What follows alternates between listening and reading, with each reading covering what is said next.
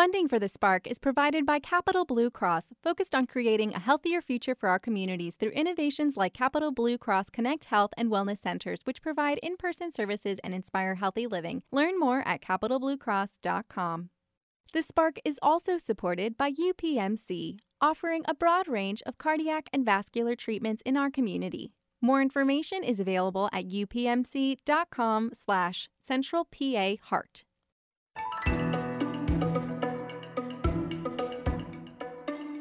Welcome back to The Spark. I'm Scott Lamar. In July 1972, U.S. Senator Thomas Eagleton was named as Democratic presidential nominee George McGovern's running mate. Rumors swirled almost immediately about Eagleton's medical history. 3 weeks later, Eagleton resigned from the ticket, admitting he had been treated for clinical depression, including electroshock treatments. In the 50 years since, depression or any hint of mental illness was enough to sink a political candidate or someone in a position of authority. That is, until Pennsylvania's newly elected Democratic U.S. Senator John Fetterman sought treatment for clinical depression at Walter Reed Army Medical Center in Washington. Fetterman has been lauded by some for coming out publicly about his depression and criticized by others for not being forthcoming and transparent with voters. Major depression is one of the most common mental health disorders in the U.S.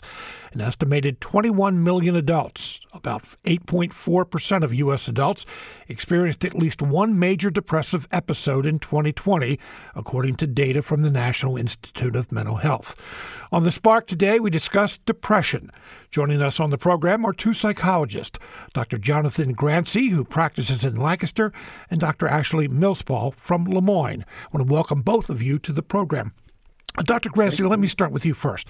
Your thoughts on Senator Fetterman seeking treatment? Well, I think that was very brave of him, and I agree with you that it does help to kind of champion the cause of depression, because somebody who's very well known is announcing that they have depression and seeking out treatment and then showing that they're, going on. So it's good to see, but of course my heart goes out to him because he's obviously struggling. Dr. Millspaugh, I mentioned that history, what's occurred in the 50 years since. Now, on the program today, we're not focusing on Senator Fetterman's diagnosis or the politics of this, but what that Eagleton-Fetterman, that time frame shows is that stigma, it existed 50 years ago, it still exists today, but that's why Senator Fetterman coming out publicly has been lauded by a lot of people. Why is there a stigma? I think there's a stigma partially because you can't see depression right now. We can see if someone has a broken leg, and we can tell that needs fixed and that needs a cast, but we can't necessarily see depression. Now, there's miracles in medical technology every day, and so we're getting close to being able to do that possibly. But I think that's the core of it. I'm not sure if Dr. Grancy, if you agree with that or have anything to add. But if we don't understand it, it's sure. Afraid. And I think also kind of going along with that, you can't see it, but the person behaves in a way that we normally associate with bad or undesirable or someone to avoid or whatever. So they suffer all of these consequences for something that nobody can see. Mm-hmm. Yes. And so, yeah, that stigma is, and as you said, Dr. Grancy, it is associated with something bad. That it, over our history, and when I say our history, and I'm not just talking about American history, I'm talking about, for a long time around the world, that if someone was suffering from a mental illness or even, but depression, that they were seen as less of a person, that there was something wrong with them. Well, yeah, there was something wrong with them, but that it was something that this is a person that should be avoided. So that stigma, to a degree, still exists, right, Dr. Grancy?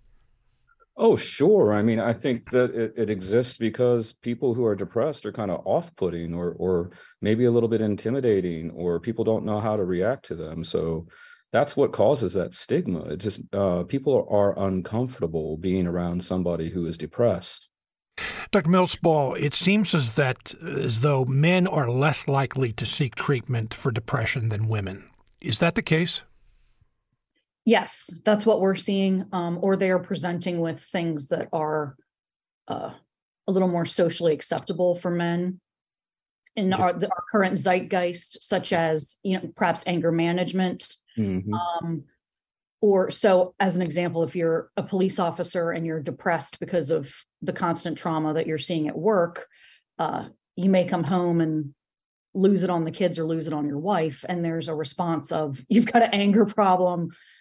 You need to, so people may come to you as a clinician for other things when the underlying root cause may be depression. So a person, and I'll just give that example, use that example that you just used of a police officer, and I assume you're talking about a male police officer, that even if that person is depressed, they won't admit it. They'll think it's something else. Well, and male or female as well. And I see this in the military as well, too. There's a certain psyche that you need to have to be attracted to certain work, being male or female. Yeah, but yes, a lot of the times people are aware. Yeah, Dr. They have it. They think there's something else going on. Mm-hmm. I just wanted to add, what she said. It's that suck it up, buttercup sort of attitude in the military. Like, be strong. Does one sex suffer from depression more than the other, though, Dr. Grancy? Well, that's an interesting question. I don't know the statistics. I would imagine that it is, I don't know. I think it's probably equal more or less between the two sexes, but I don't actually know the statistics on that. I think women are more likely to admit that they are suffering from depression. They're more likely to seek treatment for depression because, again, it's more socially acceptable for us to do so. Yes. In addition to, I think there's also, we are more alike than we are different, but women do also tend to be a little more sensitive to negative affect within themselves or in others. And so that could also be, it's a multifaceted and complex diagnosis with many things that can affect it and make it better or worse. But I think that's a contributing factor as to why some of these questions. Some of these questions I'm going to ask may be considered Depression 101, but I think that what happens often when there is a well-known person that is seeking treatment for whatever illness or disease, that it brings more attention to it and people have questions. So, Dr. Grancy, let me ask you this question: what is depression? Well, that's a very interesting question. I have my own way of conceptualizing it, but I guess the shortest answer would be, one, there can be different reasons that a person would get to the point that they feel depressed. There's a lot of thinking, a lot of people that ascribe to the biochemical model, where there's something where you just don't have enough of the serotonin, the dopamine, or whatnot. I kind of conceptualize it as more your emotional system has crashed and burned and is no longer able to produce the kind of feelings that you want it to produce. Dr. Millsball, let me follow up with that. What is clinical depression? Is there a difference between clinical depression and, many people just refer to those feelings that Dr. Grancy mentioned or described as depression. Is there a definition for clinical depression? Yes, the official definition of clinical depression can be found in the DSM-5. There are 9 symptoms, and you need to have at least 5 of them. And I'm happy to go through them if you'd like. Yeah, sure. Why don't you do that? Yeah. And so in order to have a depressive disorder, clinical depression, you need to have at least 5 of these symptoms over a 2-week period, so at least 10 days. So from time to time, we all have a bad day, 1 or 2 bad days. It's, it's normal. And to be clinically depressed is it needs to affect your work, your relationships, your life in a significant way in order to become a full-blown disorder. And real quickly, these symptoms are anhedonia, which is lack of pleasure in things you used to take pleasure in. So you feel kind of depressed most of the day, feeling sad, empty, or hopeless. A second symptom is diminished interest, anhedonia, which I just mentioned. You can either eat more or eat less. You can sleep more or sleep less. And that can also vary from individual to individual. You may have insomnia and only sleep 2 hours on a Tuesday, and then you're sleeping 14 hours the next day on a Wednesday. That can also go back and forth. There's some physical symptoms. So you might have brain fog, fatigue, feel restless, but not able to focus on anything, a diminished ability to think, concentrate, focus, make decisions, and then also thoughts of death or dying. So some suicidal ideation, be that active or passive. And so all of these symptoms together, you need at least 5 of them every day for 2 weeks straight. And then you can be diagnosed with depression. I just want to clarify something, that 2-week period and be diagnosed. We all are sad sometimes, and we all have said, oh, I'm depressed today. But according to what you just described there, you would need that 2-week period and 5 of those 9. Correct. Every day for that long. And so that's the difference between I'm having a bad day or two and being clinically depressed. So I like to use medical metaphors because that helps people understand. If you're just depressed for a day or two, you might have a cold or sniffles. You get home from work early, you take a nap, have some chicken noodle soup, get a good night's sleep, you wake up, you're fine in a day or two. Clinical depression is, you've had the flu for 2 weeks, you need to go to the doctor, something's going on, and you need some help. Dr. Grassi, let me ask you this question. And as I said, we're not going to talk about Senator Fetterman specifically, but he suffered a stroke last spring. Can a serious illness bring on depression? Sure, absolutely. Particularly a stroke. I mean, that was a life-altering event. Mm-hmm. A lot of people have asked, what comes first, the illness or the depression? I mean, can people become ill, physically ill, after depression?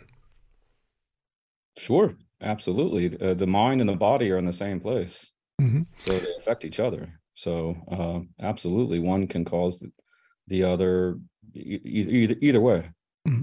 Dr. Millswell, I see you nodding your head in agreement. Yes, absolutely. We like to think of the mind and the body as being separate, but it's really one. Mm-hmm. So, Dr. Millswell, how is depression treated? It is most often treated with therapy and medication. The most recent research that I'm aware of is you want to do therapy and medication. What I personally like to recommend for individuals is to try 8 to 10 sessions of therapy first, because we can do psychoeducation on exercise, your diet, because we've got serotonin receptors all throughout our body, and a lot in our gut. And as we all know, if we feel sick physically, we get depressed, we get sad. So if things are not significantly improved after 8 or 10 times of meeting, then I recommend, okay, let's see what other supports we have to bring in, because there's a lot of empirical treatments for depression that work.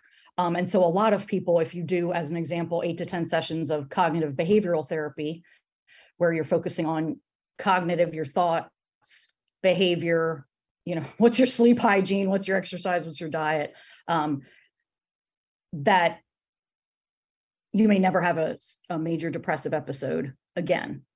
And so it's very important, I think, for people to seek help and try to ask what's going on. But the therapy is helpful in regards to learning new skills. We may have not been taught how to, say, challenge our own thoughts or been taught by our parents, appropriate sleep hygiene, or not to eat McDonald's every day. So little things like that can be very, very helpful when you have an expert doctor leading you the way you need to go. The same as if, your doctor came back and said you have high cholesterol. So this is what we need to do differently for you, for your life, because you are genetically susceptible to high cholesterol. I want to talk about exercise and sleep and diet in just a moment. But Dr. Grancy, something that Dr. Millspaugh mentioned about parents is depression and mental illness overall. Can it be genetic? Well, there are definitely that is a fairly common scientific thought that there is a genetic component to depression. I look at it in a maybe more complex way where genetics maybe sets the stage for things that then can create depression.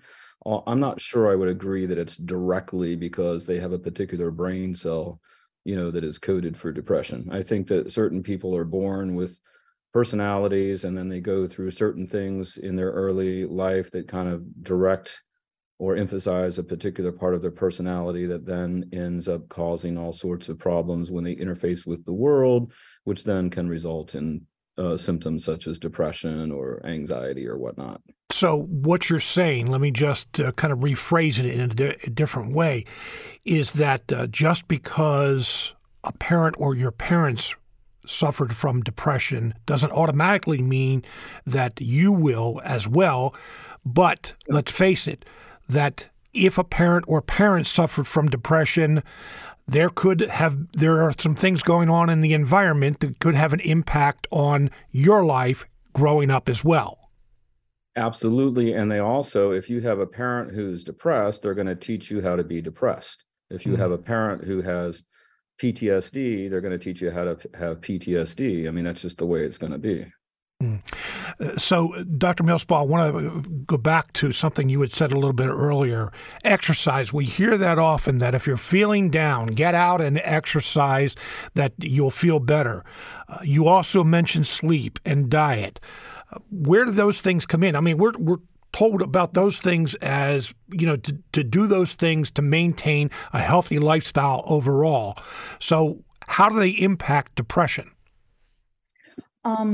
Well, we're human and we're meant to be moving.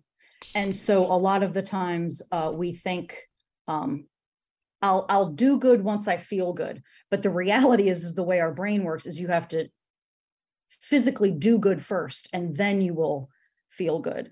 And a lot of the times also depression will lie to you and will say, you need to go low, you need to go slow, you need to conserve energy, you need to stay inside. Now that may be helpful if you're recovering from a concussion, then yes, you need to listen to your body, stay inside, turn the lights off. But most of the time, you need to get up, get out, and get moving, because it gets all those good juices flowing in your body. You're getting sunlight.